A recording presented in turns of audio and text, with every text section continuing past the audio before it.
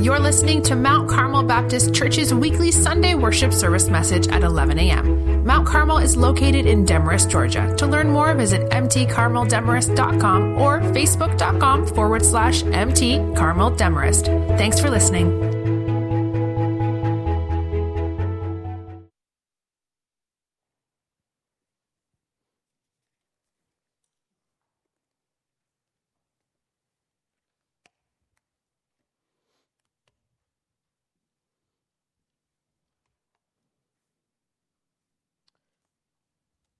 If you take your Bibles and turn to James chapter 1. James chapter 1.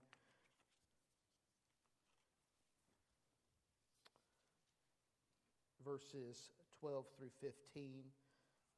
Before I give you any further instructions, I do want to read a card. It says, "We want to thank our Mount Carmel family for all the prayers on Brother Tommy's behalf. They were heard and answered, maybe not the way we wanted in the end, but God's way and will brought us here today. Tommy is restored and rejoicing with our Lord.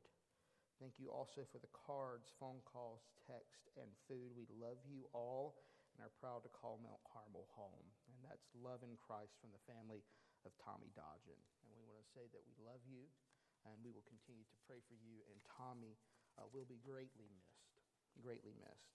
But we'll see him again, and I mean that. James chapter 1, verses 12 through 15. If you don't have a copy of God's Word in front of you, I'm looking here off my tablet today. But if you open up your bulletin, inside your bulletin, there's notes with a copy of the Scriptures. We want to make sure that we're preaching God's Word to you. So you check, make sure that we're preaching that. Then also, if you're not here with us and don't have accessibility to those notes, you can do one of two things. If you text bulletin to our text and church number 706-525-5351, you'll get a link with our digital bulletin, and you can scroll all the way down, and there you can click the link to go to the Bible app. If you've downloaded the YouVersion Bible app, that's YOU. After you download it, go to the More tab, tap Events, find Mount Carmel Baptist Church. Click on today's sermon title, and there you can download all the scriptures. You can see, save, and share those as well. All right? James chapter 1, verses 12 through 15. I want to preach to you a message I've entitled, "The Tempter's Voice." The Tempter's Voice. I couldn't help it. It was just a mistake. Nobody's perfect. It's their fault. The devil made me do it. I was pressured into it. Putting the blame elsewhere is prevalent in our culture. Someone once said, "To err is human. To blame it on the divine is even more human." Sometimes we fault our circumstances, which are just simply too much for us. The student who cheats blames having such a demanding teacher, and such a weak mind is the problem. The thief who steals blames his impoverished circumstances. The drunkard blames his partying friends. One of the commonest deceptions is that God has given me these passions and appetites that are so strong, I could do nothing but yield to them. You hear that a lot in our culture. Yet in James chapter 1, verse 12, I want to pause just to read that verse real quick. So just James 1:12, it says, "Blessed is the one who endures trials, because when he has stood the test, he will receive the crown of life that God has promised to those who love him." That's the immediate context of what we're studying this morning. In James chapter 1, verse 12, there is a double or twofold result promised to anyone, any Christian, who faithfully endures or bears up under the pressures of life and trials. The first of that twofold promise is an inner reward of blessedness. Blessed, you could say it happy is he, or I like even this one, congratulations. Congratulations. Now, if you're going through a trial, there is nothing happy or enjoyable about it. But as we've studied in previous texts here in James, that given divine wisdom and God's perspective on trials, we see the end result of trials and we're able to rejoice in them. That they're producing perseverance, and when perseverance has its full effect, it gets us all the way to heaven, right? So congratulations, blessed. But then the second one is the crown of life that is promised. And it very literally, if you wanted to treat it woodenly, could be translated, the crown that is life. And it likely refers to the future reward of resurrection, that you will make it to resurrection day. That's an awesome promise. Steadfastness, also, did you notice this in that verse? Steadfastness, stick-it-to-itness, right? In trials reveals our love for God. Those who love God, they'll get up, dust themselves off, and relying more fully on His grace, continue to run the race. Love, remember this, Paul says this, love endures all things. That's the nature of love, not just between a husband and wife. That's between believers and the Lord Himself. Love endures all things. Instead of persevering, what happens though? Here's what James is going to pivot on real quick from James chapter 1 verse 12 to the text that we're going to settle in today. What happens though when we don't go to trial under pressure and we don't persevere? We don't stick to it. We don't remain steadfast. And here's what James is anticipating. We begin to rationalize that God is at fault for sending such a trying experience, and thus we blame God for the failure. God, you put me in this scenario. What else was I supposed to do? Do you see how we begin to shift the blame? Back in antiquity during this time, blaming the, quote, the little gods, the pantheon, that was popular. It was typical of a pagan mindset.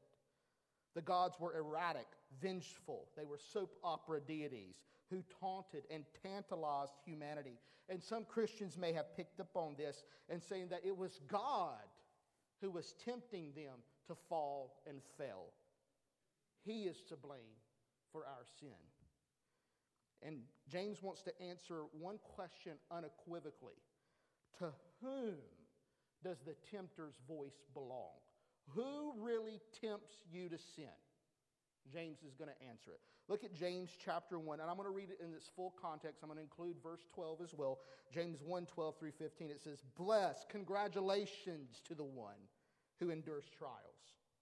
Because when he has stood the test, he will receive the crown of life." I believe that's resurrection. That God has promised to those who love Him, right? Who endures all things because of love. Notice what the text says. No one undergoing a trial should say, "I am being tempted by God."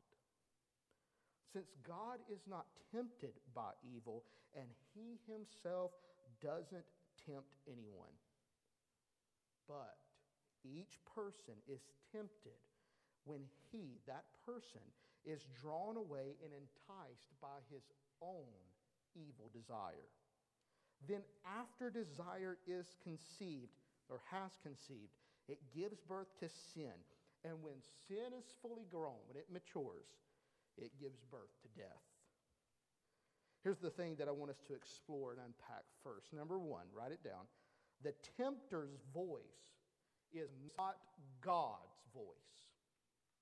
The tempter's voice is not God's voice. Because I want to grant the fact that when you're tempted, it may sound like the voice of God. And what I mean by that is the temptation may be so strong that you may think, no, nothing other than God Himself could compel me this way.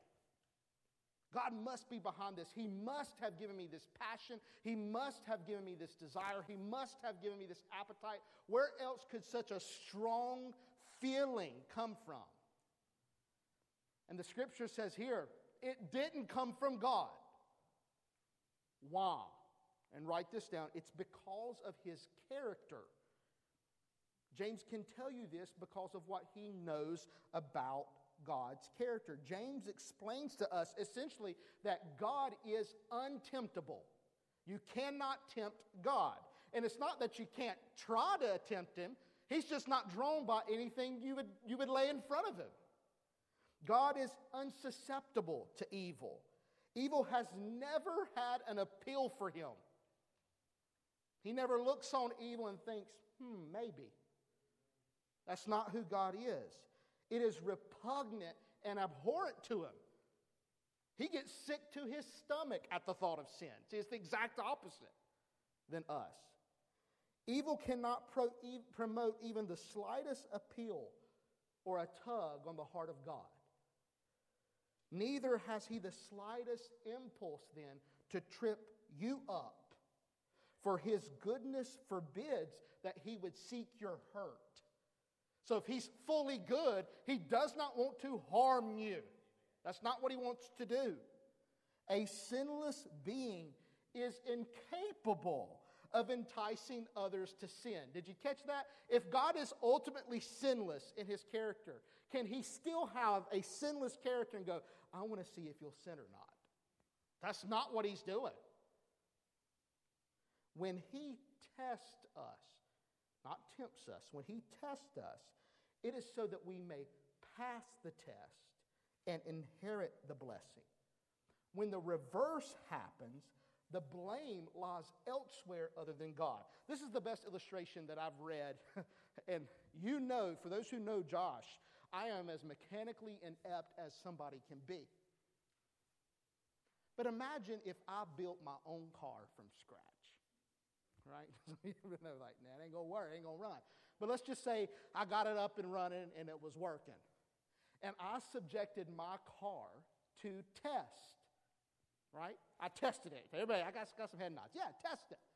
Now, if I subject the car that I made to test, is it because I have some evil intent behind that I just want to see it destroyed? Anybody? No. I want to see how good my car will run. Now, let's just say my car does run pretty good. What happens if a competitor goes and buys my car and puts it under the exact same test? What's his motivation? Is it to give me praise and accolade? No, what? It's to find out if there's any weakness in what I've built, to exploit that. This is what the Bible talks about over and over again.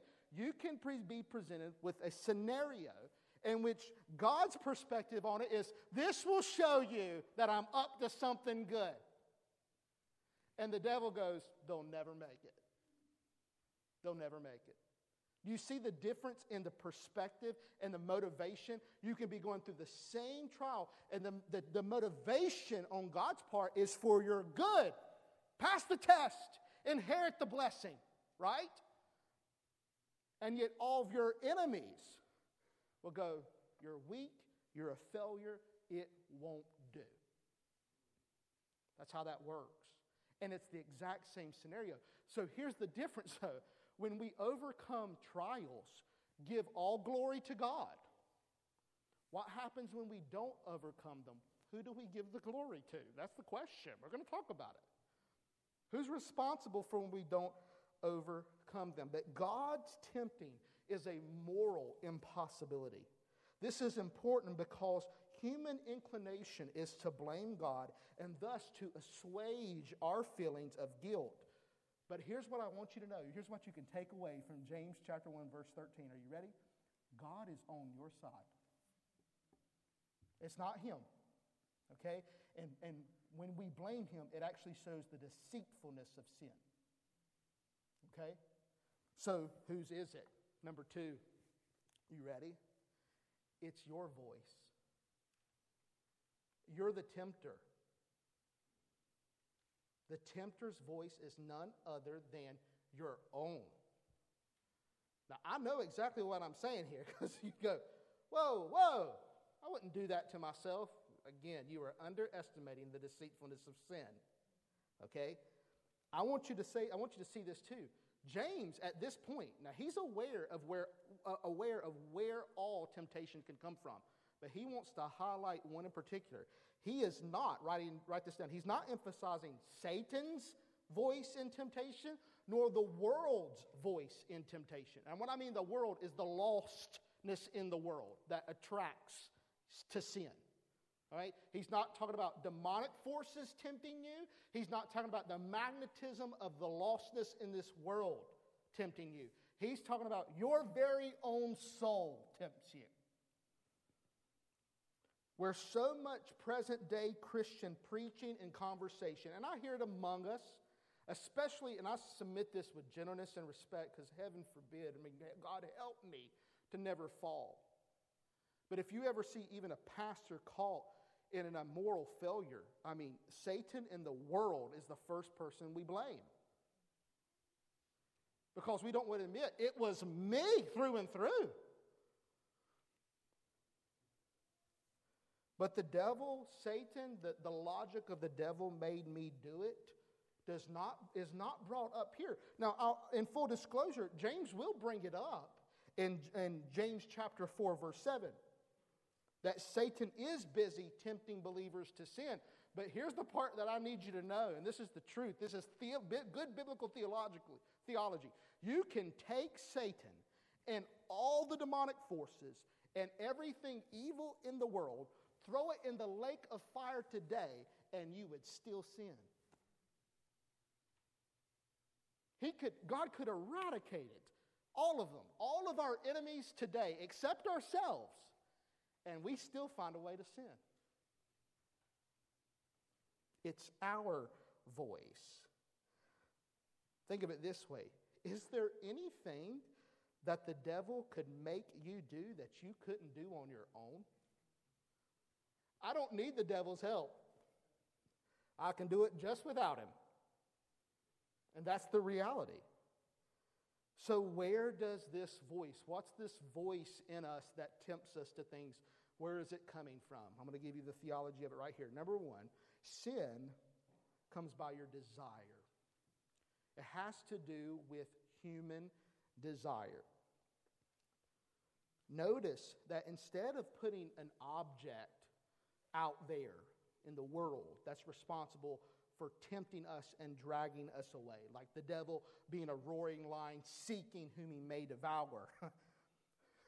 That's not what James says.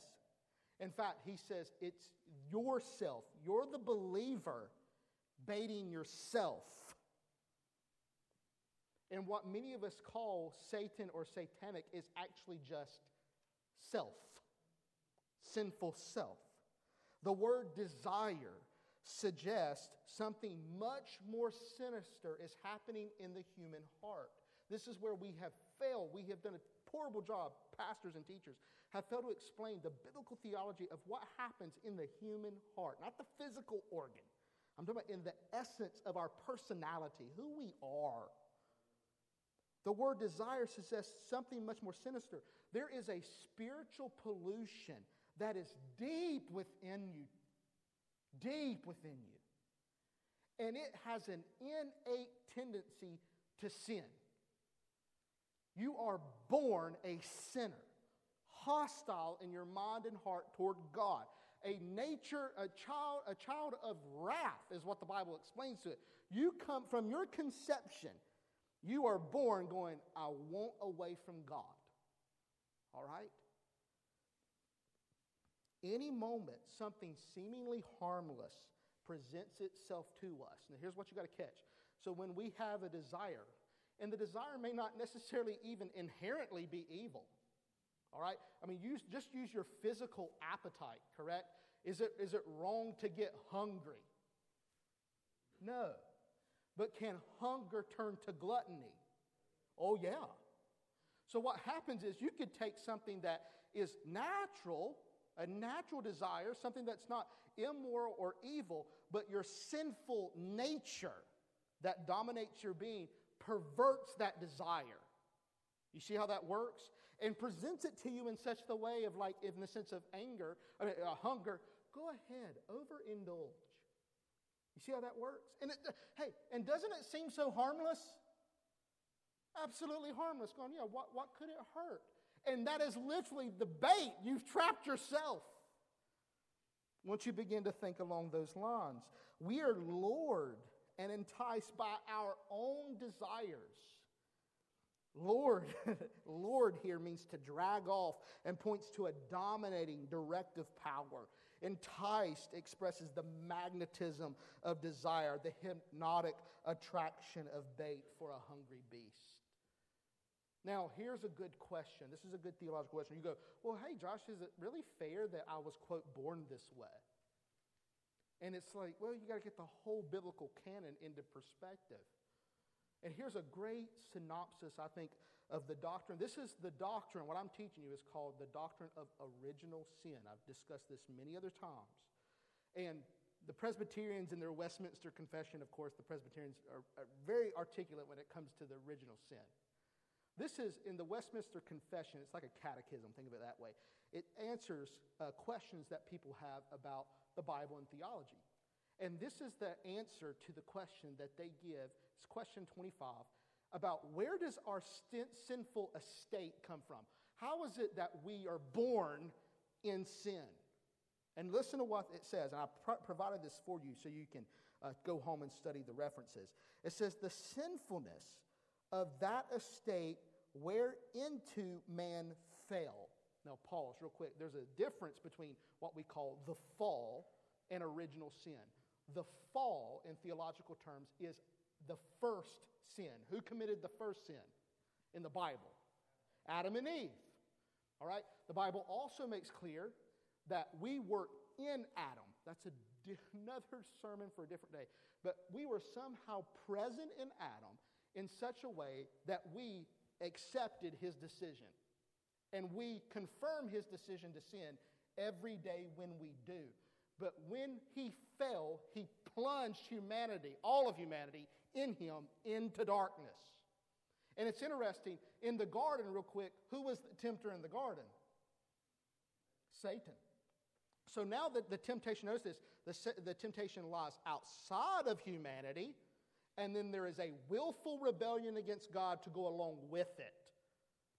But here's what we think. I think some of us think, well, every one of us is somehow born innocent like Adam.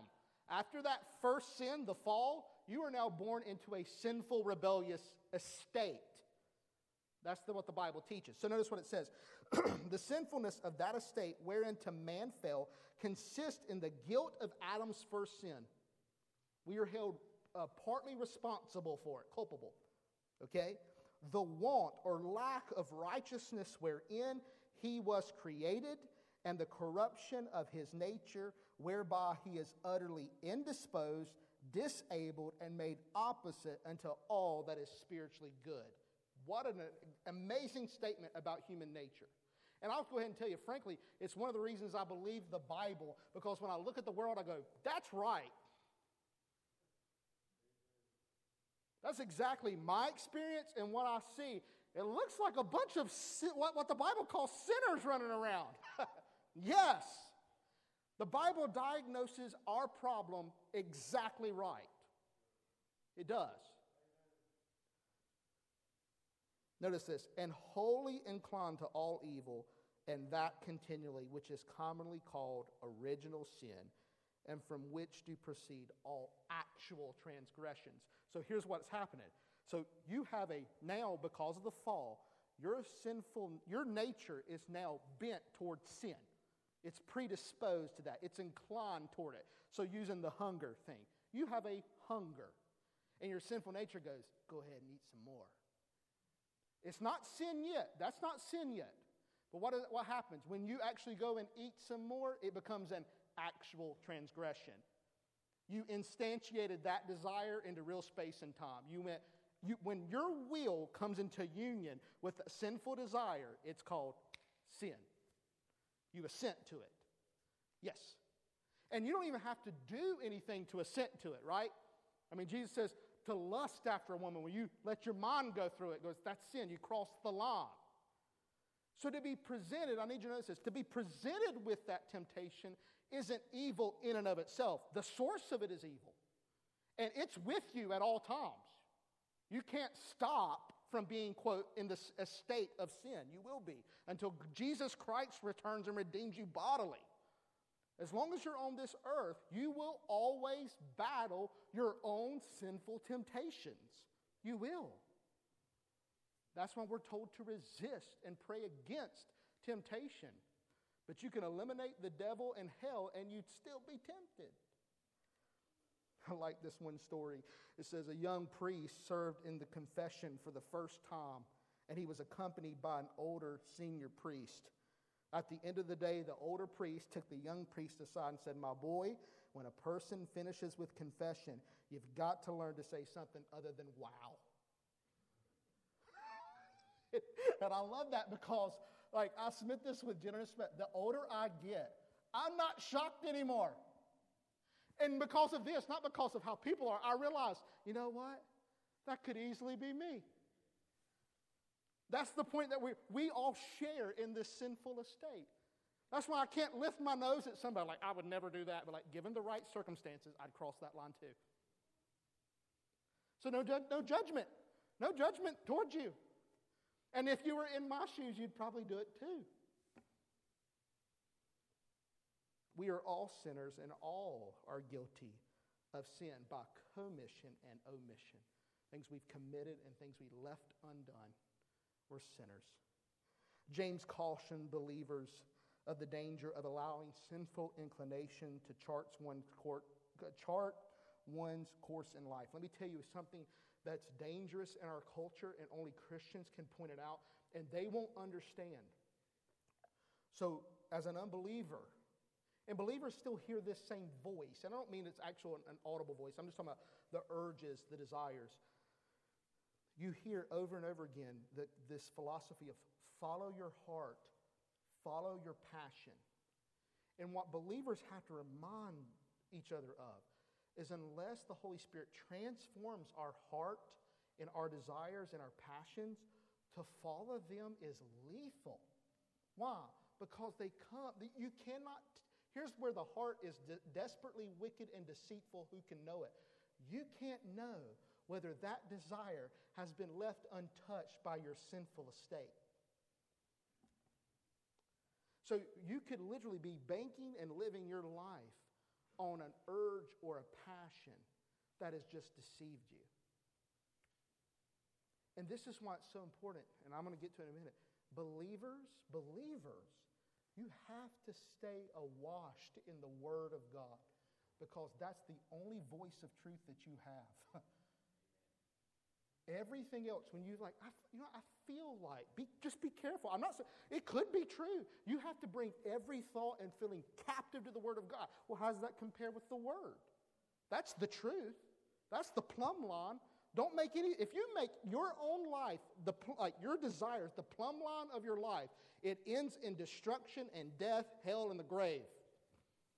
That is what sin does. So don't follow that heart in the sense of unaided by the Holy Spirit, unaided by the Bible, unaided by the church, unaided by prayer. You go ahead and follow that to your own demise. Number 2, sin cons by your deception. Your deception. You go, well, it's somebody else, right? No, you actually deceive yourself. And I mean, when I say you, I mean me. We deceive ourselves. Do not underestimate your sinful nature's ability to produce deceptive desires. Listen, none of us would sin if there wasn't this superficial attractiveness to it. There is pleasure in sin, notice, for a season. If it was terrible to sin, you would never sin. That's not what we're saying. Sin is delightful. But here's the difference, too, about its deceit. Is you and I have gotten really good at using satanic logic that he introduced in the garden. We help rationalize our desire for a need. We say it's a need when it's actually not. Sinful desire loves to label us with needs. And these are the expressions, the voice that we hear. I have to have fill in the blank. I can't do without. I would do anything if only I could fill it in.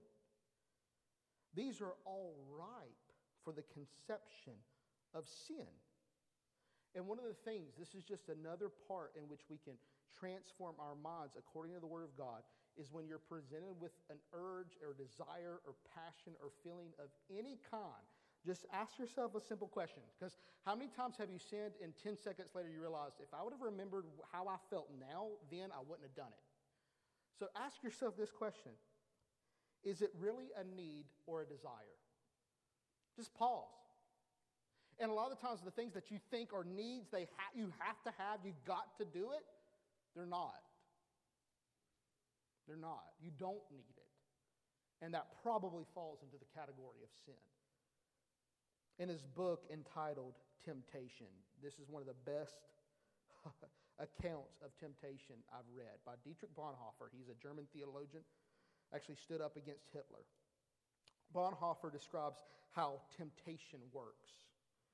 Notice this: with irresistible power, desire seizes mastery over the flesh. Right, talking about ourselves.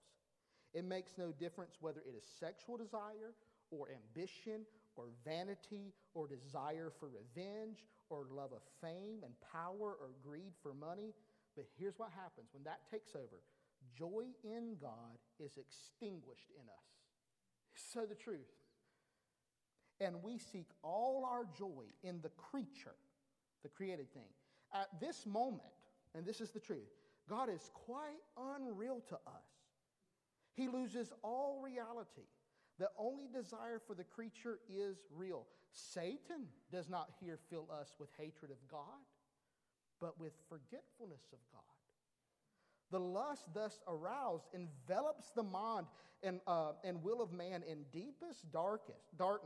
The powers of clear discrimination and of decision are taken from us. The question presents themselves: is what the flesh desire really sin in this case? That's what Satan does. Is that really what he said? He would really hold you back from that? Is it really not permitted to me? Yes, expected of me. Now here in my particular situation to appease desire. And notice, it is here that everything within me rises up against the word of God. And let's just be frank. I love the part that I love when he talks about this. That is so true. When you're in the middle of temptation, you're not doing it out of spite for God or hatred for God. It's what? Just simply neglect and forgetfulness. It's like for those 10 seconds, it's like the sun's eclipsed and you just didn't think he was there. And then as soon as sin is over, what do? You go, what have I done? What have I done? And it's that deep, dark pollution over our desires that makes them so deceitful.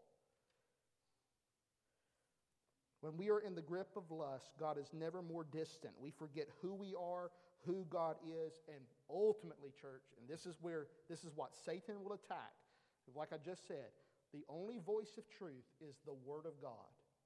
And if Satan or ourselves can get us to doubt that, you've got no hope. I mean that. Who will help you discern your thoughts and feelings? It's only the Word of God. James could not be more explicit. The source of temptation is not God or even the devil, but our own sinful hearts. Church, we set the trap for ourselves. The last thing, sin culminates in your death. What happens when...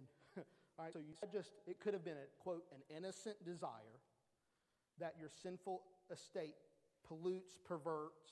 You assent to it, you cross the line. It's sin. And y'all know this. Well, it's sin. It stopped there, right? Sin never does.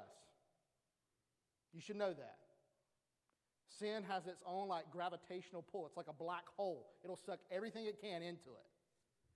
Right? So you feed it once and he gets a little bigger. And he's on his way to becoming a full-grown man in your house. And he's belligerent. Everybody get that? That's the picture he's painting. You birth this thing into your life. Next thing you know, he's bigger than you are. You thought you were going to tell him what to do. Now he's telling you what to do. What happened? All because what? You consented and conceived. He's born, and now he's full grown. What you supposed to do with full-grown sin? What's it going to do? Check this out. It says, the act of procreation leads to conception, conception to gestation, gestation to birth. Once the process is set in motion, it takes over. It is inevitable. What is in the end is implicit in the beginning. See, we don't think about the full-grown man living in the house. It's just a tiny little baby. That baby grows up. That's what James wants you to understand. In Scripture, here's what he grows up to. So what's he grow up to do? What's the career of your baby sin? He loves death. That's what he wants to become. I want to become your death. In Scripture, death signifies the continuation of life, but in a changed estate. Isn't that interesting? Think about it. God tells Adam and Eve, you will surely die. Do they drop over dead? No. But are they living life in a different estate than they were before? Oh, absolutely. And so if you think about when we talk about death, death is really just the change in our existence. We shed the body and our soul goes on, but this is not the intention of what God's designed. It was unified existence. But here's the bigger one. I sincerely believe the more I preach and study, that the physical shedding or the separation of body and soul is just supposed to be a picture or window. It's an illustration of what is the Bible considers ultimate death. And what is the death? The second death, the final death, the death of deaths. Not the shadow of death, but the substance itself. And it is a life being separated from the giver of life, God himself. Sin wants nothing more than to separate you from God, both now and for eternity. That's what we birthed into. And no, I think this. I don't think people really go, I want to sin so I can spend the rest of eternity in hell. Nobody does that. Because it's not born that way. Sin's conceived, it's small, but it's all headed that way. That's what it matures to. Sin is. Here's another reason why I believe the Bible is true. Not only does it explain my experience, but when I look out over humanity, sin is the great destroyer of the human race. Sin is. I mean, because if you think of it, if sin had its will and its way, it would wipe every single one of us out. The fact that we're here, and this is what we don't get, we think because we're standing here, God must tolerate sin. No, he forbears it. Big difference. He forbears it in his patience and kindness. He could execute judgment immediately. That's his divine prerogative, but he doesn't. But here's what I want you to think about. In the garden, you had God who told Adam and Eve, if you sin, you will surely die. Right?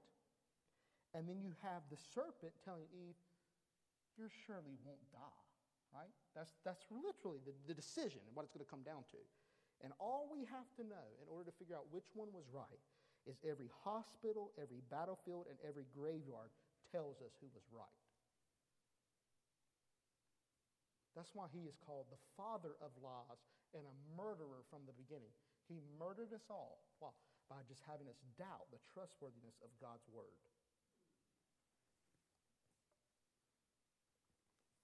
So what? Is there any help or any hope?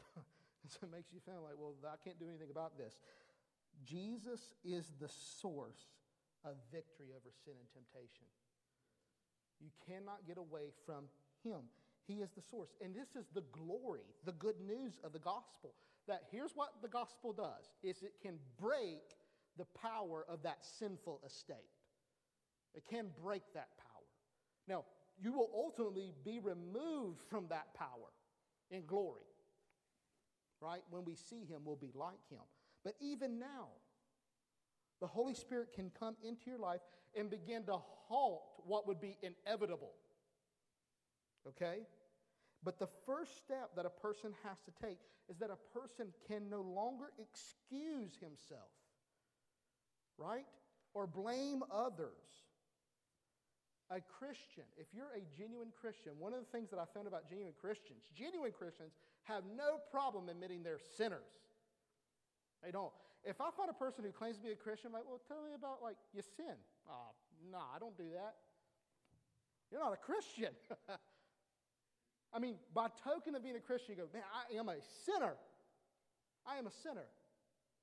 And we're not proud of that. We are quick to acknowledge it. We confess our sin. And then repentance isn't just confessing or acknowledging I'm a sinner, but it's turning in full faith to Jesus for the forgiveness of sins. He literally can remove them before God and turn away the wrath of God. And then the Spirit of God comes into our lives and begins to wage war against that sinful nature. And that should tell you something. The fact that even the Bible explains it as warfare should let you know that the Christian life is not easy. Because the way it looks is like, okay, so either you put sin to death or sin puts you to death. And the Holy Spirit's like, then I'm going to put it to death. And you're not going to like it. There'll be lots of times as a person go like, and Paul talks about this in Romans 7. I really would like to do that, but I can't. And I should be doing this, but I won't. It's the truth. Go to read Romans 7. And I'm going to submit this, nothing wrong with the King James Version. Read it in a different version because you won't understand it. I'm just being honest. Read it in a different version, you'll sit there and go like, oh man, he's talking about what I feel like on an everyday basis. Like, yeah, and that was the Apostle Paul. The Holy Spirit, though, also provides us resources of sanctifying grace. Now, I want you to please understand what I'm about to say. Jesus is ultimately responsible from the power of sin. Without Christ, all these resources I'm about to tell you are ineffectual. All right? Without the Spirit of God in your life, without this initial repentance and turning from sin and an embrace of Jesus that happens, that causes this regeneration, this new birth of life to fight against this old man, none of the things that I'm about to tell you are helpful. But if you've repented of your sins and trusted Christ as your Savior and the Holy Spirit lives in you, then it's like this. The Holy Spirit uses these means to carry out and make this warfare against your soul. And here's some of the things that he does. Number one, he has given us the Word. Given us the Word. Remember what I've just talked about. I've just talked about the deceitfulness of sin. The deceitfulness of sin. Do you understand that your Bible is every breathed out word from God? It is the very truth of God itself. So I'm saying is this, if you want to figure out in your life what parts of me are true and what parts of me are a lie, you're going to have to be in the Word of God. That's what the Spirit of God has breathed out for your sanctification, your instruction, for you to know the truth of how God really intends your life to be led. The second thing is this, church. He's given us the church. He's given us one another. Isn't it true? We're here for one another to tell each other of our sins and dangers, not to be holier than thou. We consider ourselves lest we also be tempted. Going, hey man, I understand if I was in your position, I'd do the same thing. But as a brother who's not, let me tell you, this don't look good for you. It's okay to do that. That's what the church is here for. He's given us one another to help sanctify us.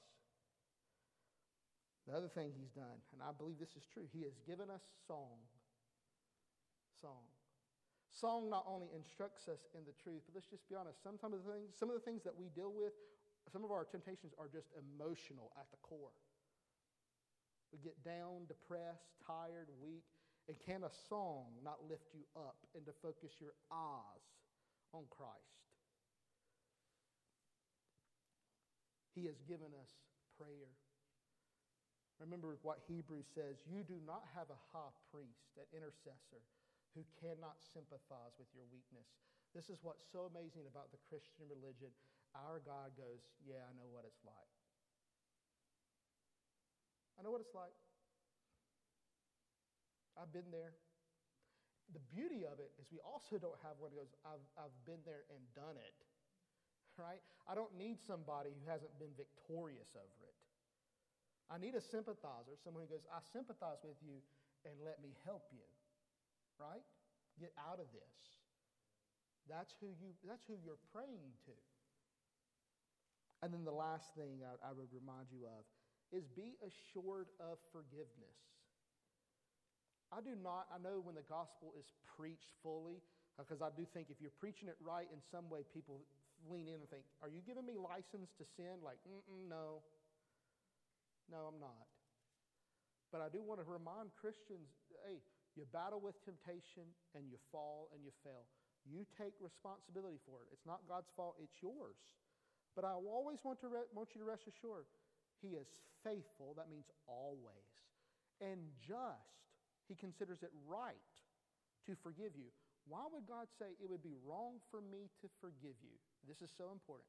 Because His own Son bled and died to forgive you of all your sin. So His forgiveness isn't based on how many times you've messed up. His forgiveness is, has my Son died for you? Yeah, then I forgive you. That's how that works. And let me tell you, I'm so glad that the forgiveness of God is grounded in the cross of Calvary that is done. Because if He only, like Josh, you get 1,000 times, I've been out, man. John Corson, he's a pastor. He says, if you want to see the seriousness of the tempter's voice, your desire, what sin can do, don't just look at the wake of destruction in your life or in the lives of others. Go to the cross of Calvary. Look at this wonderful, perfect, loving person and see Him on the cross in agony and pain and blood. It was when Jesus became sin for us that He died. Isn't that interesting? When He became our sin, He died. For sin always brings death.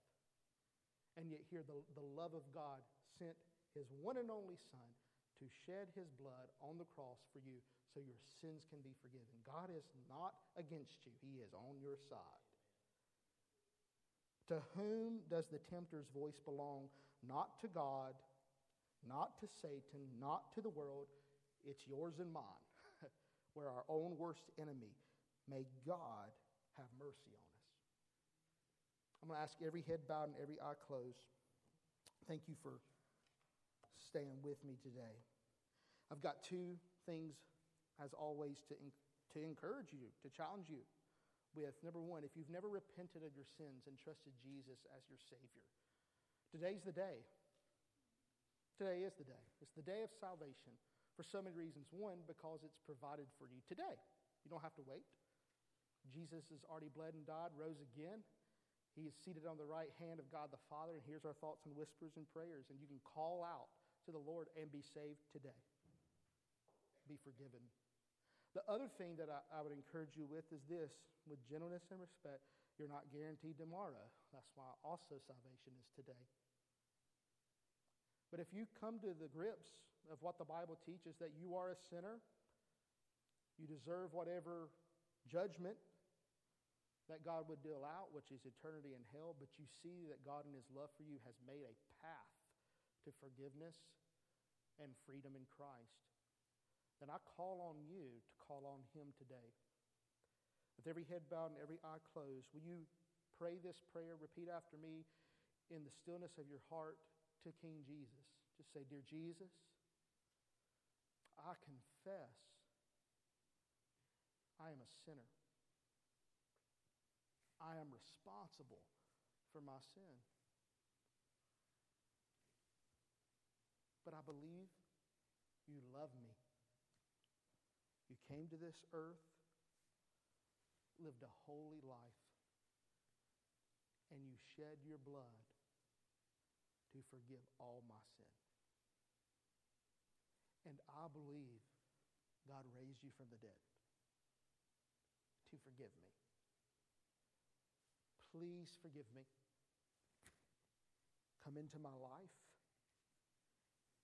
and wage war against my sin. With every head bowed and every eye closed, here's what I want to encourage you to do. Jesus teaches that the next step in your walk in following him is to be baptized. Baptism is when we show the church in the world that we believe in Jesus' death for our sins. When we go under the water, we're saying we identified with that. And then when we come up out of the water, we're saying we believe and identify with Jesus' resurrection for the forgiveness of our sins and eternal life. If you've never been baptized, fill out that tear-off panel on the back, check baptism, text believe to our text and church number, go to our website, fill out the baptism form. All you're doing is giving me a chance to talk to you about the next step of baptism. The second thing is this, church, I pray that you know this prayer. This is what we call the Lord's Prayer. And it was disciples who came up to Jesus, the Son of God, and said, Jesus, teach us to pray. This is not necessarily something Jesus prayed. In fact, I don't think Jesus, he probably prayed parts of it, but parts of it wouldn't even have anything to do with him. But this is what he said. This is my disciples, my followers, my believers, they should pray this every day.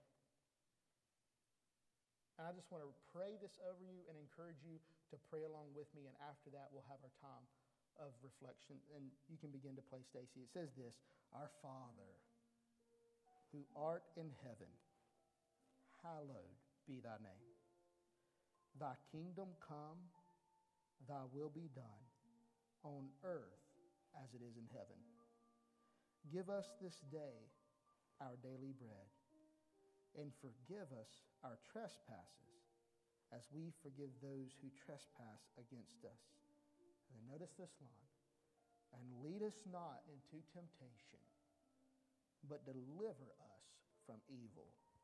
For thine is the kingdom and the power and the glory forever and ever. Amen. Will you pray that?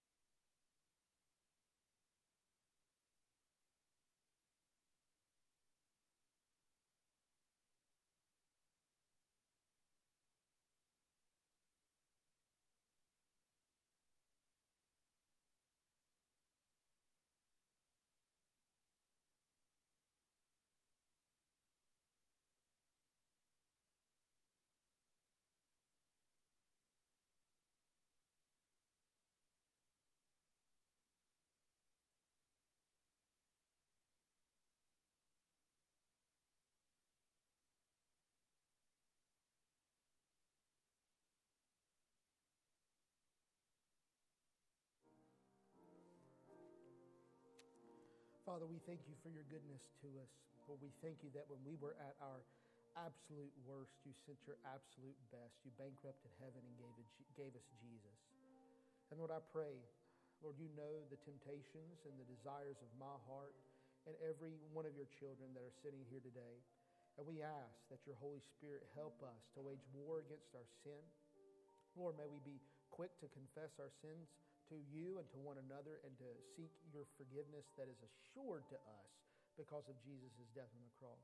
May we not abuse your grace, but take advantage of your grace to get back up today, no matter what sinful state we find ourselves in, to get back up and to pursue holiness in Jesus' name.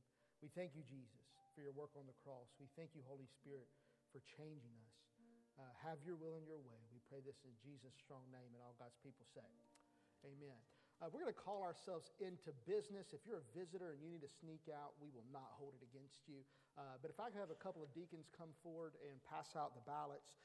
The ballots just simply read, I confirm the following 3 men to serve as deacons for the upcoming term. That's Terry Doran, David Harris, and Jason Newsom. And it's a simple yes and no.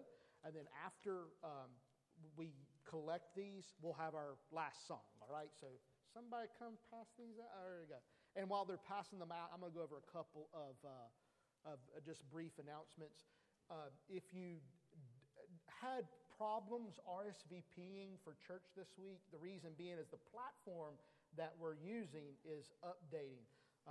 You'll notice this in the next week or two, that instead of like reopen.church, it's going to be rsvp.church.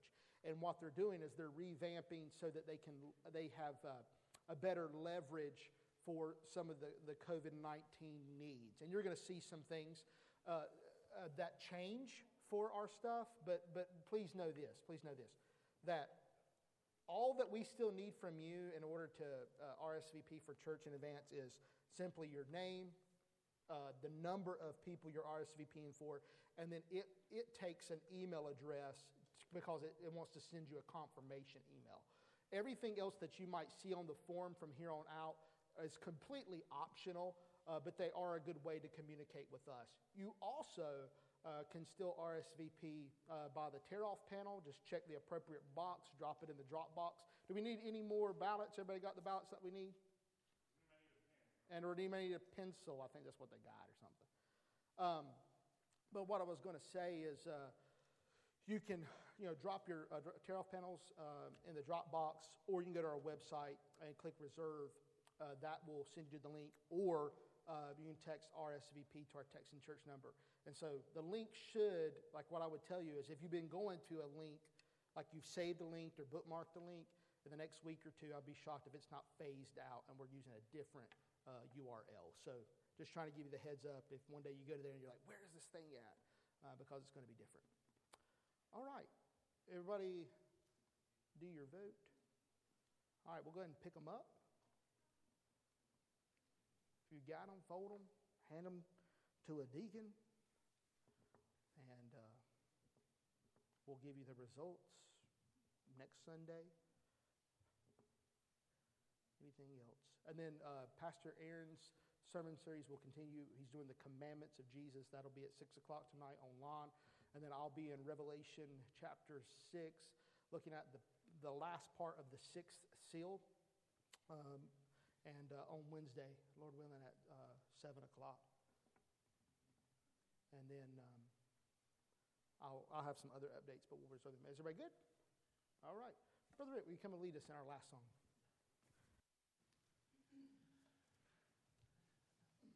Interesting the way the Lord works, and what a marvelous, marvelous message this morning. Truth in the message, how it stepped all over me, how it does do its work sharper than any two-edged sword, cutting asunder how real and how true the Word of God is. And then when Brother Josh had the Lord's Prayer listed, I can't, it's going to take me just a minute. You got to bear with me. But this week, it was amazing, because this week I woke up one night and just could not get back to sleep.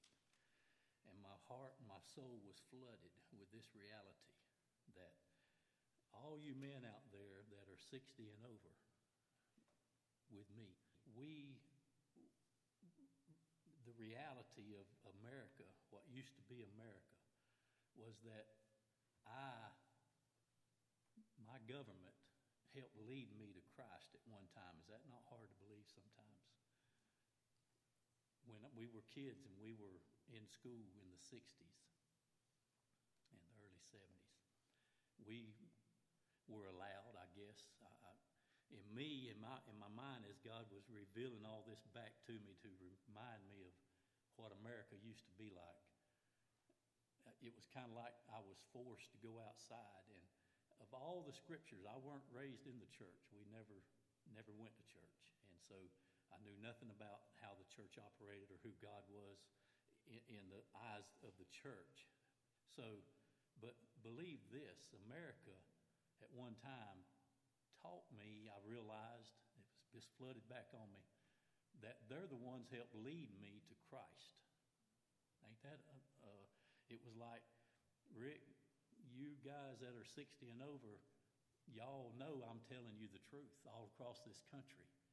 You went out outside in every function you have, whether it was in the auditorium of the school or it was in the football field or basketball games, every function that people came together, we all stood. And I knew the Lord's Prayer. How many verses is in the Lord's Prayer by heart as a 10-year-old or an 8-year-old, as soon as I could begin to know? And I looked back, and it was like America was teaching me this, my government. And then we would go home, 3 major stations, CBS, NBC, ABC. One of them, 2 or 3 times a year, would cover Billy Graham crusades, 5 nights a week. One of the major channels as I'm a kid. And I got to thinking, it was just like God was saying, and believe me, I didn't even know about it, didn't want it. I wasn't raised to love that. But my government was teaching me and showing me the way to Christ. Is that not incredible? And I seen that. You guys know I'm talking the truth that's my age and older. And we seen Satan rise up also in them 60s and those Roe versus Wade and taking prayer out of school. He also was throwing in his seeds also. But at one time, America helped lead me to Christ. Wow. America, young people, we're handing this down to you. You didn't see it. You're not seeing it. You're seeing America in a whole different way now. But I'll fail you if I don't tell you the truth about the history, some of our history in America. And I pray that you'll grab hold of that. And somehow or another, if we could just say that Lord's Prayer again, knew it by heart, how many verses, never knew it, it was in the Bible. And we could begin to, maybe that's why God said, Jesus himself, the Lord said, when you pray, pray like this. Wow, that's in the Word. You never go wrong. And it could that possibly, young people that didn't see that, we did, could you grab that and believe it and begin to bring it back somewhere, even on Facebook, even whatever your way of communications are now? I believe if we could turn, we could seek his face, he would hear from heaven, and he would heal our land. Let's stand together as we sing that. Heal our land. Thanks for listening to Mount Carmel Baptist Church's weekly Sunday worship service message. Mount Carmel is located in Demorest, Georgia. Please join us this Sunday at 11 a.m. To plan your visit, go to mtcarmeldemorest.com.